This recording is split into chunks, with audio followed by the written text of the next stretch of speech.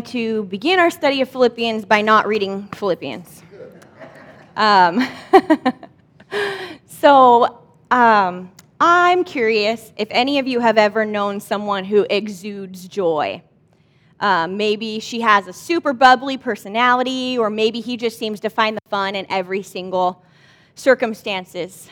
Maybe you've met somebody. I can at least think of one person in my life that I've walked away from conversation with and thought, is that person real? That can't be true. She can't be that exuberant all the time, right? Like, she's not real. And it's probably true. That person that I know, she probably isn't like that all the time, right? Because none of us escape from all pain and all hurt in our lives, right? As individuals. Today's September 11th. If you were living here in the United States, you probably remember exactly where you were 21 years ago, right? None of us escape from pain and suffering. None of us escape from these experiences, whether as individuals or as groups. If I can be completely transparent with you this morning, my throat is a little bit sore because every single thing this morning was a power struggle with my almost 4-year-old. Right? And Tyler having a word about feeling a little unworthy, like that happens to all of us. Like, man, this morning was a power struggle and I could have done better, right? The Holy Spirit, I could have leaned in more to the Holy Spirit and done better with my daughter this morning. We all go through things like that. But despite pain and suffering, for some people, it seems like their depth of joy surpasses everything else. And so today, I get to introduce what we will be studying in God's Word this fall at Modesto Foursquare for the next few months, and that is the book of Philippians. And joy is one of its key themes. And so the word rejoice, it occurs in this book at least 16 times in various forms, in only 4 brief chapters. It's an average of 4 times a chapter. It's a lot. That's a lot of using the word joy or rejoice. But what's important to note is that the Apostle Paul, who wrote this letter, was not in a situation that would bring joy to very many people. This is known as one of his prison letters, along with Ephesians, Colossians, and Philemon, because he wrote it while under arrest. And despite that, one Bible scholar said that this letter to the Philippians is like Paul's prison song. And today I'm going to kind of put on this is what I like to do when we start a new book. Put on an investigative journalist hat. And we're going to answer together the 5 W questions. The who, what, when, where, and why, before we actually dive into this letter. But I want to give us some context and explain the significance of even calling this letter a prison song. And it's significant because of how this church even started here in Philippi. So rather than starting in Philippians chapter 1, we're going to read almost the entire chapter of Acts 16, which is pretty long, so you have to bear with me there. And we're going to see the origin story of the church at Philippi. So you can turn there now if you'd like, Acts chapter 16. And I'm going to skip the first 8 verses, so I'll give you a little recap of what's happening here. So in the preceding verses, in verses 1 through 8, Paul and Silas are on a missionary journey. They are traveling through Asia, and they're going through the space that is today modern Turkey. And Luke, he may have also been with them because the book of Acts is written by Luke, and a lot of these phrases and the way that it's written is from the first person. We hear the word we, so it's kind of a possibility that Luke is there with them. And so Paul, Silas, maybe Luke, they're traveling through what is now Turkey, and they are sharing the gospel with people. And they pick up Timothy, who at this point is a young man. He may have even been in his teens or his early 20s at this point, and he has a Jewish mother and a Greek father, and he becomes a disciple of Christ, and he comes along with them on their missionary journey.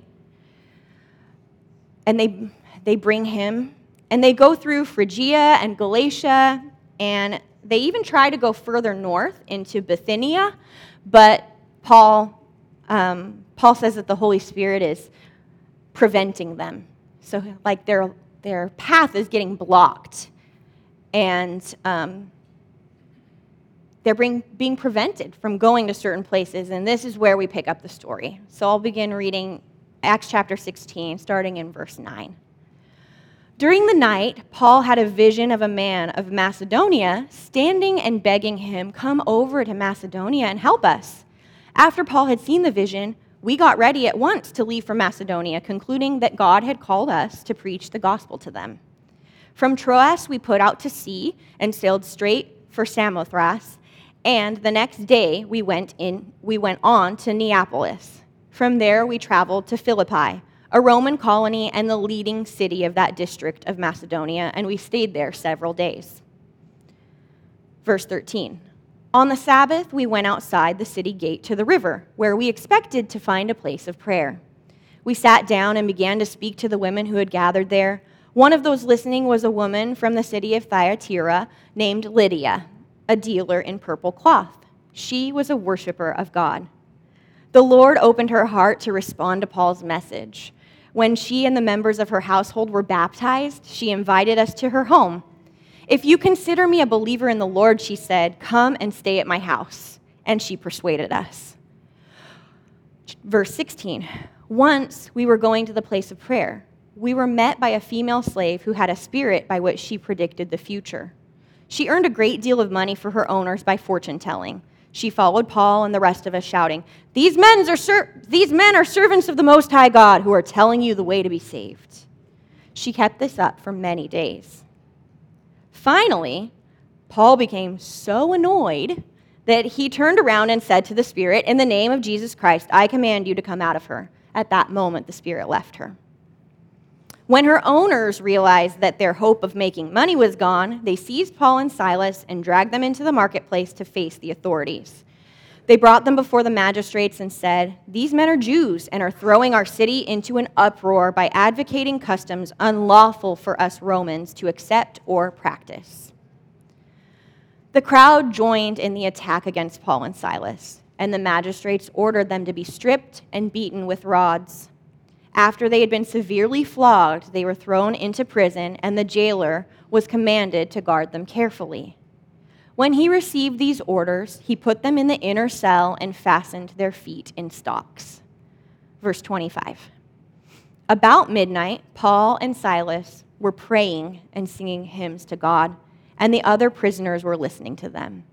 Suddenly, there was such a violent earthquake that the foundations of the prison were shaken. At once, all the prison doors flew open, and everyone's chains came loose. The jailer woke up, and when he saw the prison doors open, he drew his sword and was about to kill himself because he thought the prisoners had escaped. But Paul shouted, "Don't harm yourself, we're all here." The jailer called for lights, rushed in, and fell, trembling before Paul and Silas. He brought them out and asked, "Sirs, what must I do to be saved?" They replied, "Believe in the Lord Jesus and you will be saved, you and your household."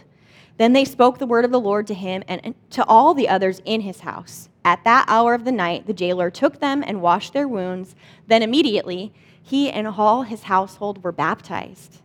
The jailer brought them into his house and set a meal before them. He was filled with joy because he had come to believe in God, he and his whole household. When it was daylight, the magistrates sent their officers to the jailer with the order, "Release those men." The jailer told Paul, "The magistrates have ordered that you and Silas be released. Now you can leave. Go in peace." But Paul said to the officers, "They beat us publicly without a trial, even though we are Roman citizens, and threw us into prison. And now do they want to get rid of us quietly? No, let them come themselves and escort us out." The officers reported this to the magistrates, and when they heard that Paul and Silas were Roman citizens, they were alarmed. They came to appease them and escorted them from the prison, requesting them to leave the city. After Paul and Silas came out of the prison, they went to Lydia's house, where they met with the brothers and sisters and encouraged them. Then they left. All right, that was the long chapter. But this is the story of how the church at Philippi is started. On this missionary journey, Paul has a vision that he needs to go to Macedonia. Do other people have visions of people like saying, come to Modesto. We need your help. I don't have dreams like that, but I know some people still do. And so Paul and his companions, they go. And upon arriving, they go to the river to pray. And they share the gospel with the women who are there praying by the river. And this woman, Lydia, who's a wealthy merchant who trades in purple cloth, she's already a worshiper of God. But God opens her heart even more to hear this message of who Jesus is, to hear the message Paul shares. And she and her household, they're baptized. And then she offers for them to come live at her house. Come stay with me. And this is the birth of a church. In church history and church tradition, it's believed that Lydia was the one who housed this church for a very long time in her home. And then sometime later, we're not sure how long, some estimate that this group, that Paul and his companions stayed at Philippi for about 3 months. Maybe they stayed there for 3 months, just continuing to preach. So maybe about 3 months later, Paul, he casts a demonic spirit out of this fortune-telling girl. A girl who, she was actually walking around and telling everybody to listen to them, but still annoying because Paul knew that this was a demon possessing this girl, right? So finally, very annoyed, he says, in the name of Jesus Christ, out of this girl. And of course, the girl's owners are furious because that was their moneymaker. And so their accusations, they just escalate. You know, they seize Paul and Silas, they bring them before the authorities, and not only they, but a bunch of other people in the city say, oh yeah, Paul and Silas, they've been stirring stuff up around here and telling us about things that are not Roman. And they're thrown into prison. And this is where the reference to a song, a prison song, or a song of joy comes from. As they're sitting in their cell, what do? They don't complain. I mean, not that we see here in Scripture. They're not complaining. They're not raging. They're not plotting revenge or pitying themselves. What are they doing? Paul and Silas are sitting in prison, praying and singing hymns to God, while all the other prisoners can hear them. And then this violent earthquake happens, and it swings open the doors. What I love about this is those doors swinging open, they create an opening for freedom and for escape. But it's not Paul and Silas who are freed. Instead, the jailer is the one who gets to experience true freedom in this moment. Because he's frightened that those prisoners are going to escape or have already escaped, and he's about to kill himself. That's how serious allowing escape would have been. But Paul stops him, and he says, no, we're all still here. We're all present. And perhaps the jailer has heard why Paul is here, why Paul and Silas are here. Maybe he's heard whispers of what they've been preaching around his city in the past few months. And so he comes in and he asks them, how can I be saved? And Paul tells him how to believe. And then the jailer receives Christ. And all the other people in his household do too. And then he takes Paul and Silas and he washes their wounds. Because remember, they were severely flogged. So he goes and washes their wounds. And then the whole house is baptized, okay? And he brings Paul and Silas to his home, and he feeds them a meal. And the amazing thing is all of this happens before daybreak. Baptism in the middle of the night. In the dark of the night, baptism for this whole household. Such an incredible transformation. And I imagine that this guard and his family join the fellowship that meets at Lydia's house. And it's shortly after this that Paul, Silas, Timothy, and maybe Luke, they continue on their journey.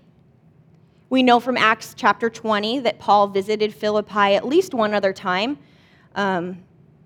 We think that there may have been a third time that's not recorded in the Bible, but it seems like maybe he visited them twice more. And then about 10 years later, 10 years after the church's start, Paul writes this letter of Philippians that we're going to study here at Modesto Foursquare Church. So this is how the church in Philippi began. And this is only the first week of our study. But as we begin, I wanted us to see how that church started. And I also want us to get a little more context by answering those 5 W questions. And so,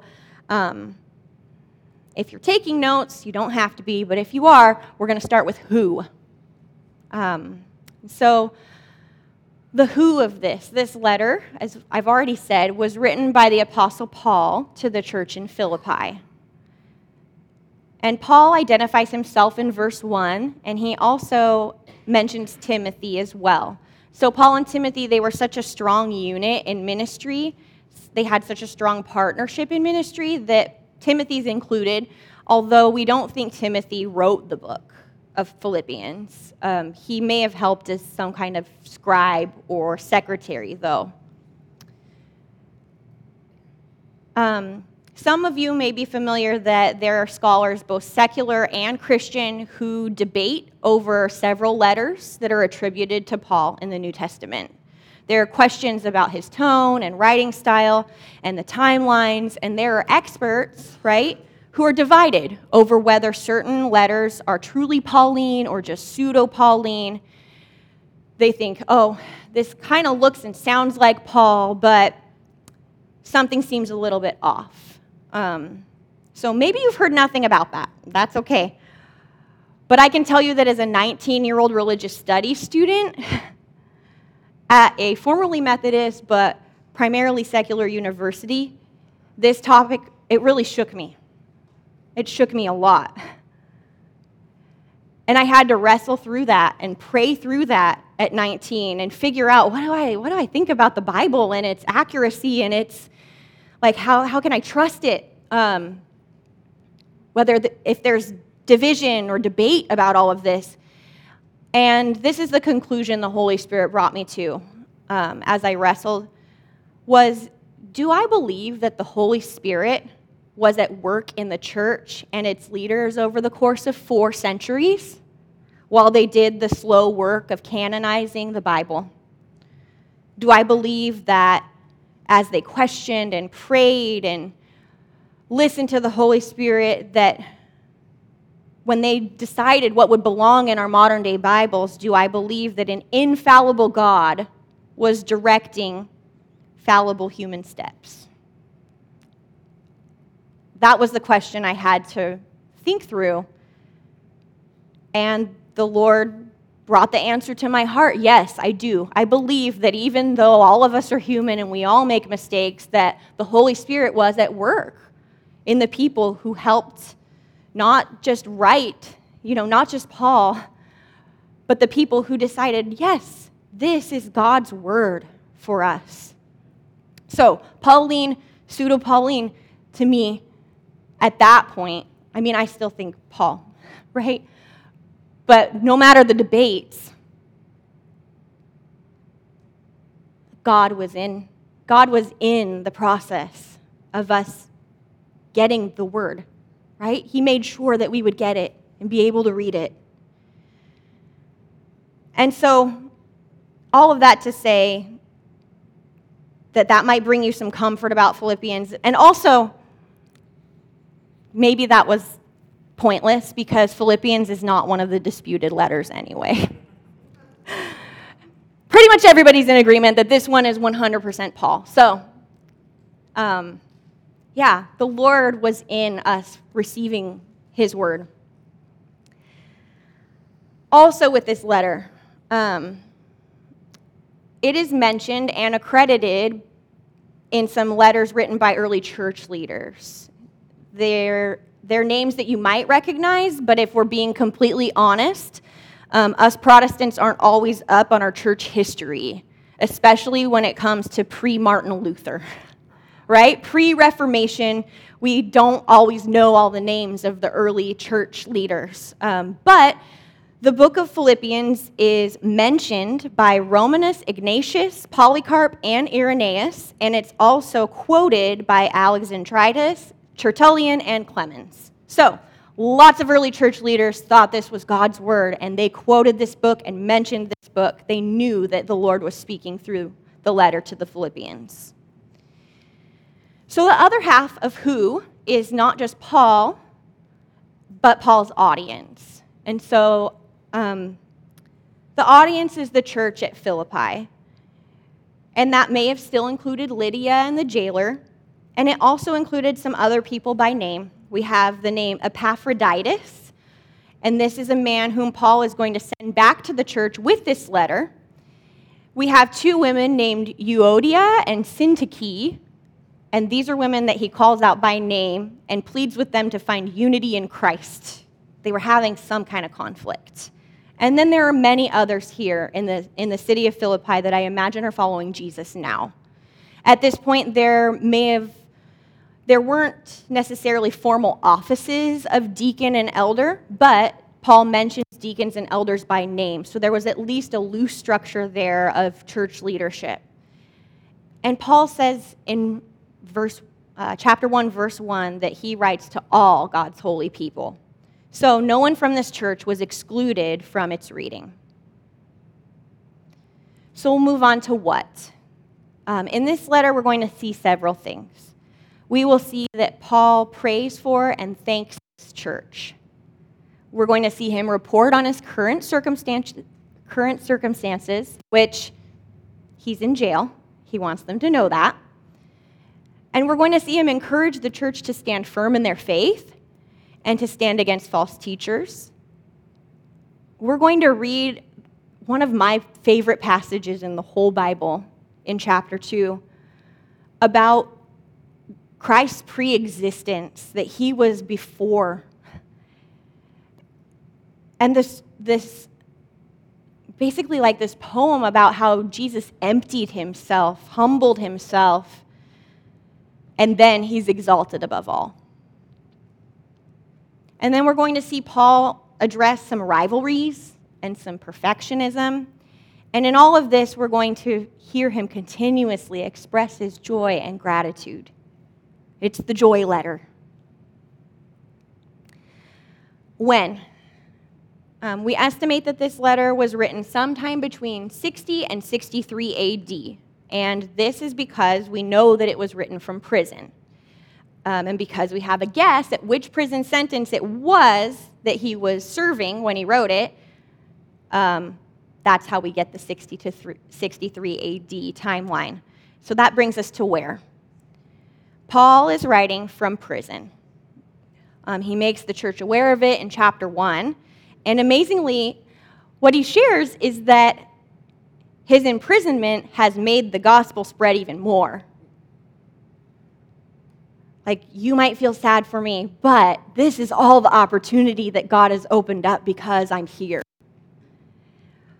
I also love that this wouldn't have come as a surprise to the Philippians. Why? Because how did the jailer come to know Jesus? Paul and Silas in prison, right? God had already used this move of believers in prison spreading the gospel wider. So there are 2 or 3 prison terms that Paul served where it would have been long enough for him to write these letters. So we think that he was imprisoned in Ephesus around 50 53 to 55 AD, and then in Caesarea from about 57 to 59. But from everything I read and research, the favored and agreed upon location for this imprisonment is Rome. And Paul is there in Rome under house arrest. You can read about that in Acts 28, verses 14 through 31. He was there in Rome from about 60 to 63. And the reason that we know that this is probably where he was is because of the way he talks about being able to reach and speak to the palace guard. And also, he seems to have a little bit of freedom to roam around and to preach the gospel. And so that freedom under arrest, kind of freedom, semi-freedom, is sort of in line with that idea of house arrest rather than like being in a closed cell.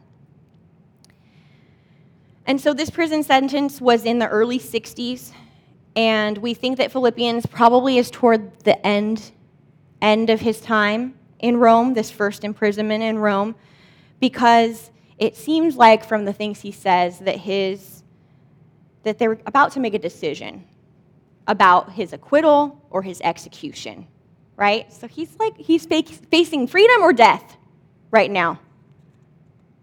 Freedom or death.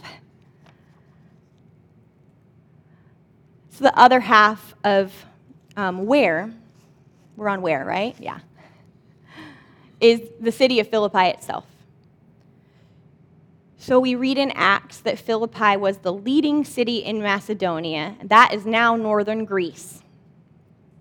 So this church was the first planted in all of Europe.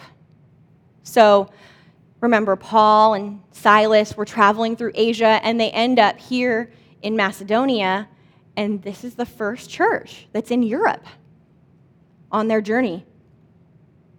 And so about Philippi, it was originally named Crenides, which means little fountains, after some nearby springs. But it was later renamed Philippi after King Philip II of Macedon, who was actually the father of Alexander the Great. That sounds familiar to us, right? With some ancient history here. So it was named after King Philip, the father of Alexander the Great, and it was also the location of the Battle of Philippi. This happened in 42 BC, and it was part of a Roman civil war between Mark Antony and Octavian on one side, and then Brutus and Cassius on the other side. And these names might be familiar to you because Brutus and Cassius were the leaders in the assassination of Julius Caesar. So there was a big battle that happened here at Philippi in 42 BC. And the Roman Republic, so Mark Antony and Octavian, they were the victors. And I tell you all of this because Philippi got established as a Roman colony after that. It continued as a military outpost, and then there were many retired military people who lived there. After this battle, the people became citizens of Rome itself. Even though they're in what we see as northern Greece and what was Macedonia then, they became citizens of Rome. Philippi was an extension of Rome. And so they were proud to take on Roman culture. They spoke Latin, they enjoyed some tax exemptions, and it was a very, very prosperous city with very few Jews. In fact, we know this because there were not enough Jews present to establish a synagogue. You notice that Paul and Silas, they went down to the river where they expected people to be praying. There was no synagogue for them to go to and start talking to Jews first. And the amazing thing is a synagogue only required 10 male heads of household. There weren't even 10 men who were the heads of their household that were Jews in this city to make a synagogue. So it was a very small number of Jews who were here living amongst the Macedonians who acted like Romans, right? And so this Roman pride may also be why in Philippians we're going to read Paul remind the church that they're not citizens of this world. We're citizens of heaven. So he appeals to all of these things in them to kind of challenge them and help them to see the kingdom of God. And this brings us to our very last question for this morning. I'm not all done yet, but this is the last W. This is our why. And so we talked about what Paul wrote, but why did he write? The description that I loved reading this week was that this is primarily a missionary thank you note. And I love that because, number one, Paul is super personal and warm in this letter. He loved this church. He helped plant it, and he's visited it, and he's kept in touch with them. Some say that this is the most personal letter that Paul wrote at all. I think at all to like a full church. I think maybe the letters to Timothy are a little more personal. But to a whole church, this is the warmest and most intimate letter that he writes. But this idea of a missionary thank you note makes me think of all of the people that I've supported over the years in missions. And I know that here at Modesto Foursquare Church, we all think and pray often for the Bowlings who are in Costa Rica.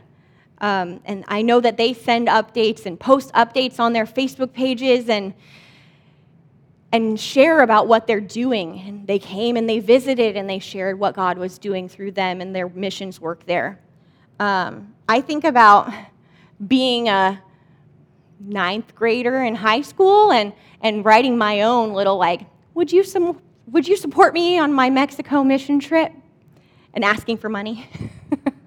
And then sending out a thank you note to everybody, telling them what God did on our 1-week mission trip to Mexico every year. Tyler and I have some dear friends, George and Nancy Klein, who are, I think they're both in their 80s. Is that right?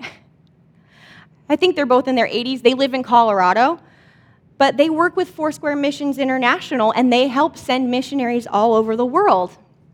And we hope that you'll get to meet them someday soon.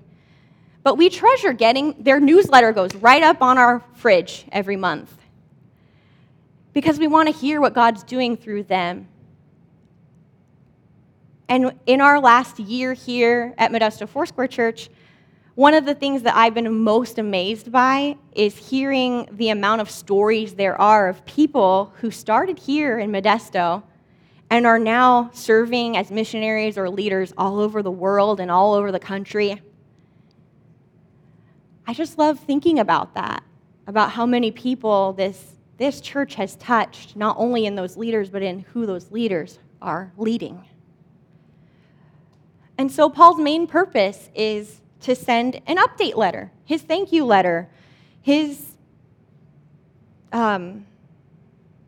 is my news brief to you at Philippi and my gratefulness for your support, your financial support, and your prayers, and your participation in my ministry. And then secondly, he does want to inform them of his state of imprisonment, right? If you didn't already know, I'm in jail. And then he wants to send back this fellow named Epaphroditus. And this guy is somebody that the Philippians had sent over to help Paul. And he wants to assure them that as I send Epaphroditus back to you, I want you to know he didn't fail me. He wasn't a bad helper. I want you to know what an excellent help and partner he was in me. And I know that some of you knew that he had a near-death illness. So Paul is trying to reassure them that, even though Epaphroditus came and I'm sending him home to you, it's because he got ill and he almost died and now he's better and I thought he should go home, right? And so I'm sending him back to you. And lastly, while this letter is very warm and personal, Paul would not be Paul if he didn't have a few concerns, right? So he has a few concerns for the church there, and he's going to take this opportunity to encourage them and to warn them. He wants to warn them against false teachers, and he's going to encourage them to be in full unity and to be humble and to be full of joy. And I think that Paul's frame of mind in writing this whole letter, amazingly so, from prison, was joy. That was his frame of mind. And because that's where his mind was, that's where I want to leave us today. How can we have that same sort of joyful frame of mind in our lives? So pulling from Acts 16, I have just a few things that I notice that happen here in this passage that I think can point us toward joy too. So number one, I think we can be led by the Holy Spirit. I think of Paul and his companions and how they prayed as they journeyed. They went where the Spirit led them, and they didn't go where the Spirit prevented them from going. They knew and were so in tune with the Holy Spirit that they knew when they were disallowed, when they were being blocked, when God did not want them going to a certain region, and then they obeyed. Sometimes that's kind of hard, right? We might even hear the Holy Spirit whispering to us, and we still want to do what we want to do. What if Paul had decided, I hear the Holy Spirit telling me not to go up north to Bithynia, but I really think the people there need the gospel, so I'm going to go. And then what if by the time he got to Philippi, Lydia wasn't at the river? What would have happened? Paul's obedience brought about the planting of this church. So I think that that's one way we can have joy, is by knowing that in following the Holy Spirit, we're in tune with God's way. Number two, I think like Lydia, we can be worshipers of God with open hearts. She was at the river. She was already a worshiper of God. But her heart was also open. It was open to hear the message that Paul shared of Jesus.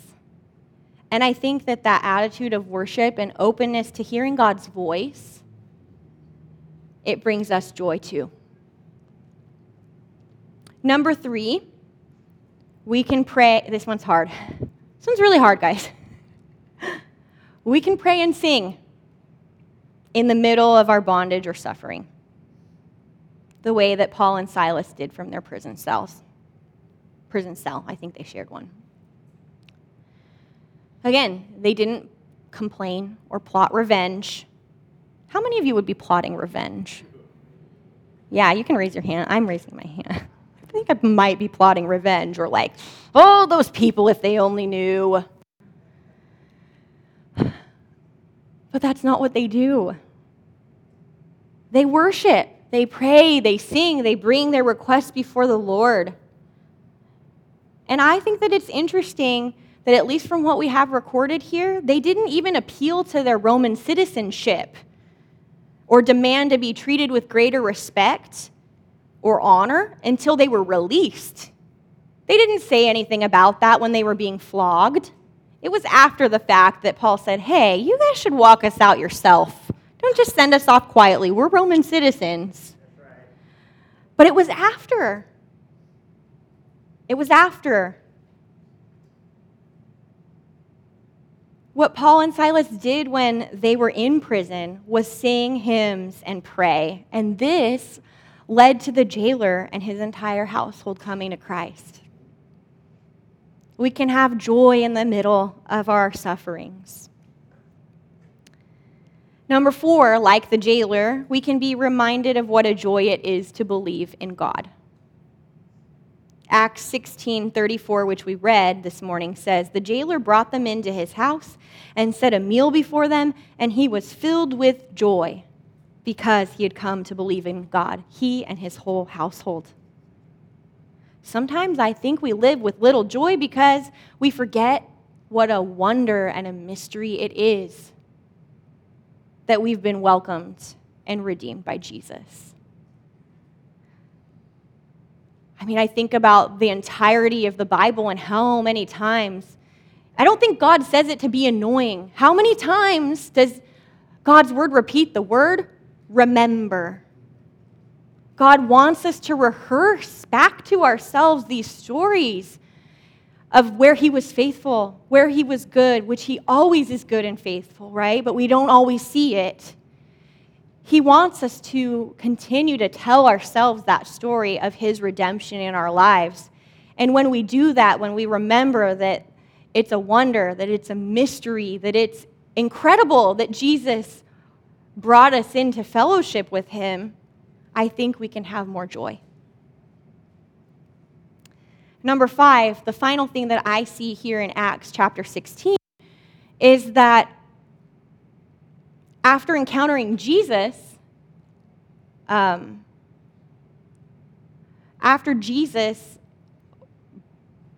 through Paul, brings Lydia and this jailer and their families into relationship with himself, I love that the immediate thing they do is, let's get baptized, even if it's 4 a.m. And also, Lydia invites Paul and his companions to stay at her home. And the jailer has a meal prepared for them.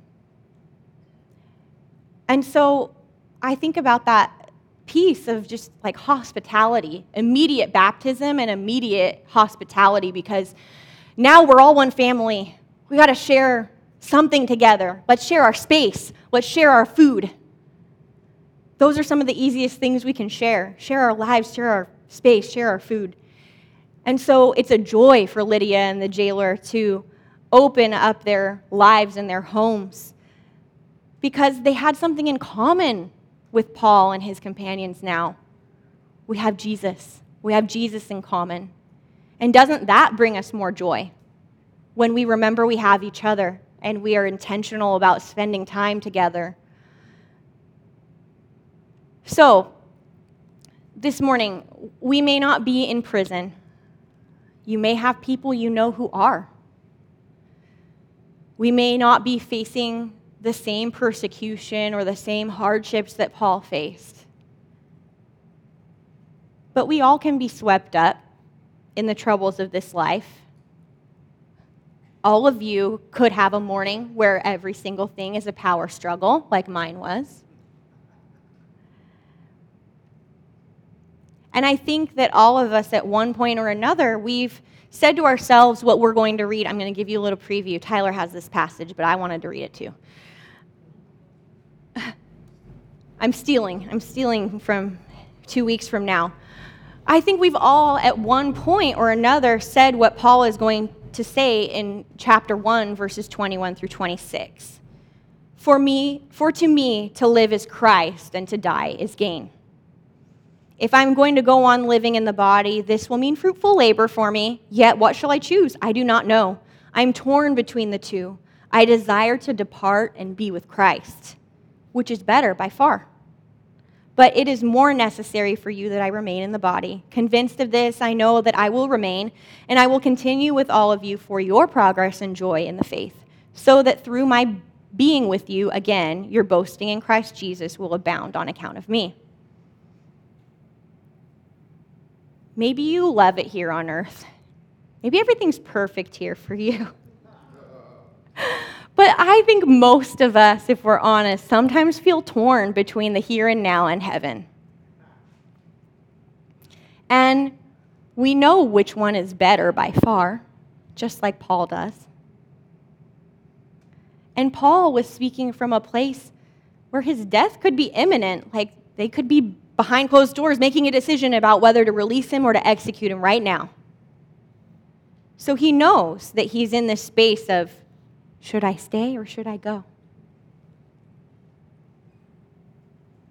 And yet he knew that if he remained, and he thought he was going to, which he did, that if he remained, it was for other people's joy and progress in faith. Wouldn't it be nice if we could all be a people of joy in the face of every circumstance? On Tuesday afternoon, Tyler and I, we found out that a mentor and pastor of ours from our time in Manteca had completed his time here on earth. Pastor Richard Worley, he finished his pastoring at the Manteca Foursquare Church, New Hope.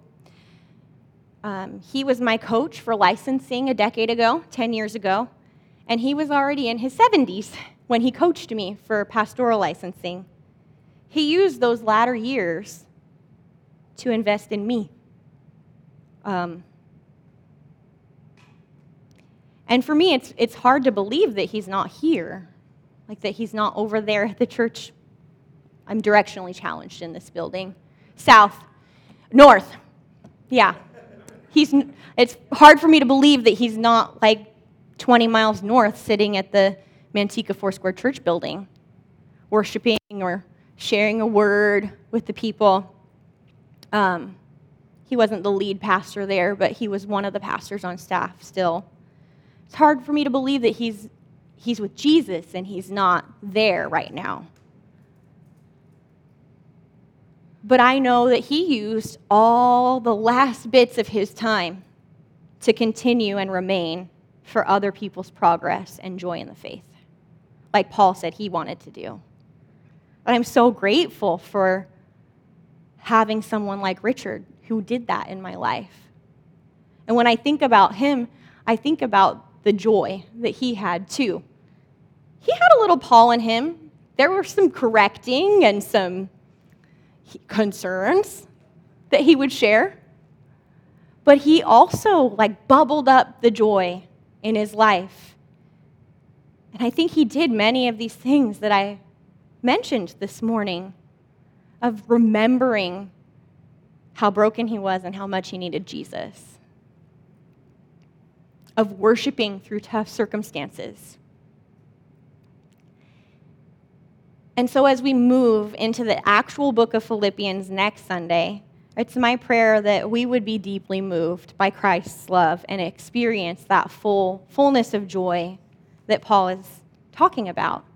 Philippians 4:4 says, "Rejoice in the Lord always." I will say it again. Rejoice.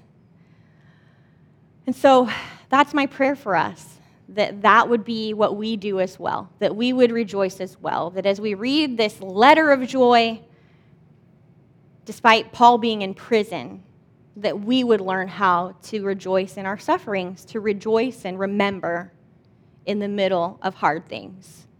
So I want to invite the worship team back up this morning, and I'm going to pray for us. And then we're going to close today. I love this. I love it when the Holy Spirit tells people the same things. We're going to sing this morning. Great choice, Paul. We're going to sing about how God is holy, but also that our strength is the joy of the Lord. The joy of the Lord is our strength. That's what we're going to sing about as we exit today, as we move from being in this building and meeting as a church, and then being the church outside of these walls. So I'm going to pray for us, and then we're going to sing together. Lord Jesus, I thank you that I thank you for your word. I thank you that you preserved it and that you made it last, and you were with the leaders who put it together, and thank you that you were there with Paul as he wrote these words to this church at Philippi, and that they can still be an encouragement to us today. I thank you that you haven't left us even without some knowledge of history to get a little context and to understand what the city of Philippi was like, what Paul was like, what sorts of challenges and culture was happening. And I thank you for giving us that context, both in your word and through history. Lord, most of all today, I pray that we would be a people of joy, and that, Lord, you would lead us by your Holy Spirit, that we would not only hear your word and hear your voice, but we would obey you. Lord, that we would go where you tell us to go and do what you tell us to do, and that in doing that, we would experience great joy because we know that you're in it. We know that you're with us. I pray that you would make us worshipers who continue to listen to you with open hearts and hear the message that you have for us. Pray that in the middle of hard things, that we would come to you, that we would come to you first. Even if sometimes our first reaction is complaint, that we would give those complaints to you. And then we would turn to prayer and singing and a rehearsal of all of the good things you've done in our lives, that we would come to you with gratitude. Lord, I pray that as we experience this joy, that we wouldn't do it alone. I pray that we would do it alongside one another, that you would remind us of the fact that we belong to you and we belong to each other. We're your body, we're your church. I pray that you would just challenge us and encourage us in this study of Philippians in the months to come, and that each one of us would grow as disciples. That we would grow in our understanding of you, and that you would deepen our joy in every single day.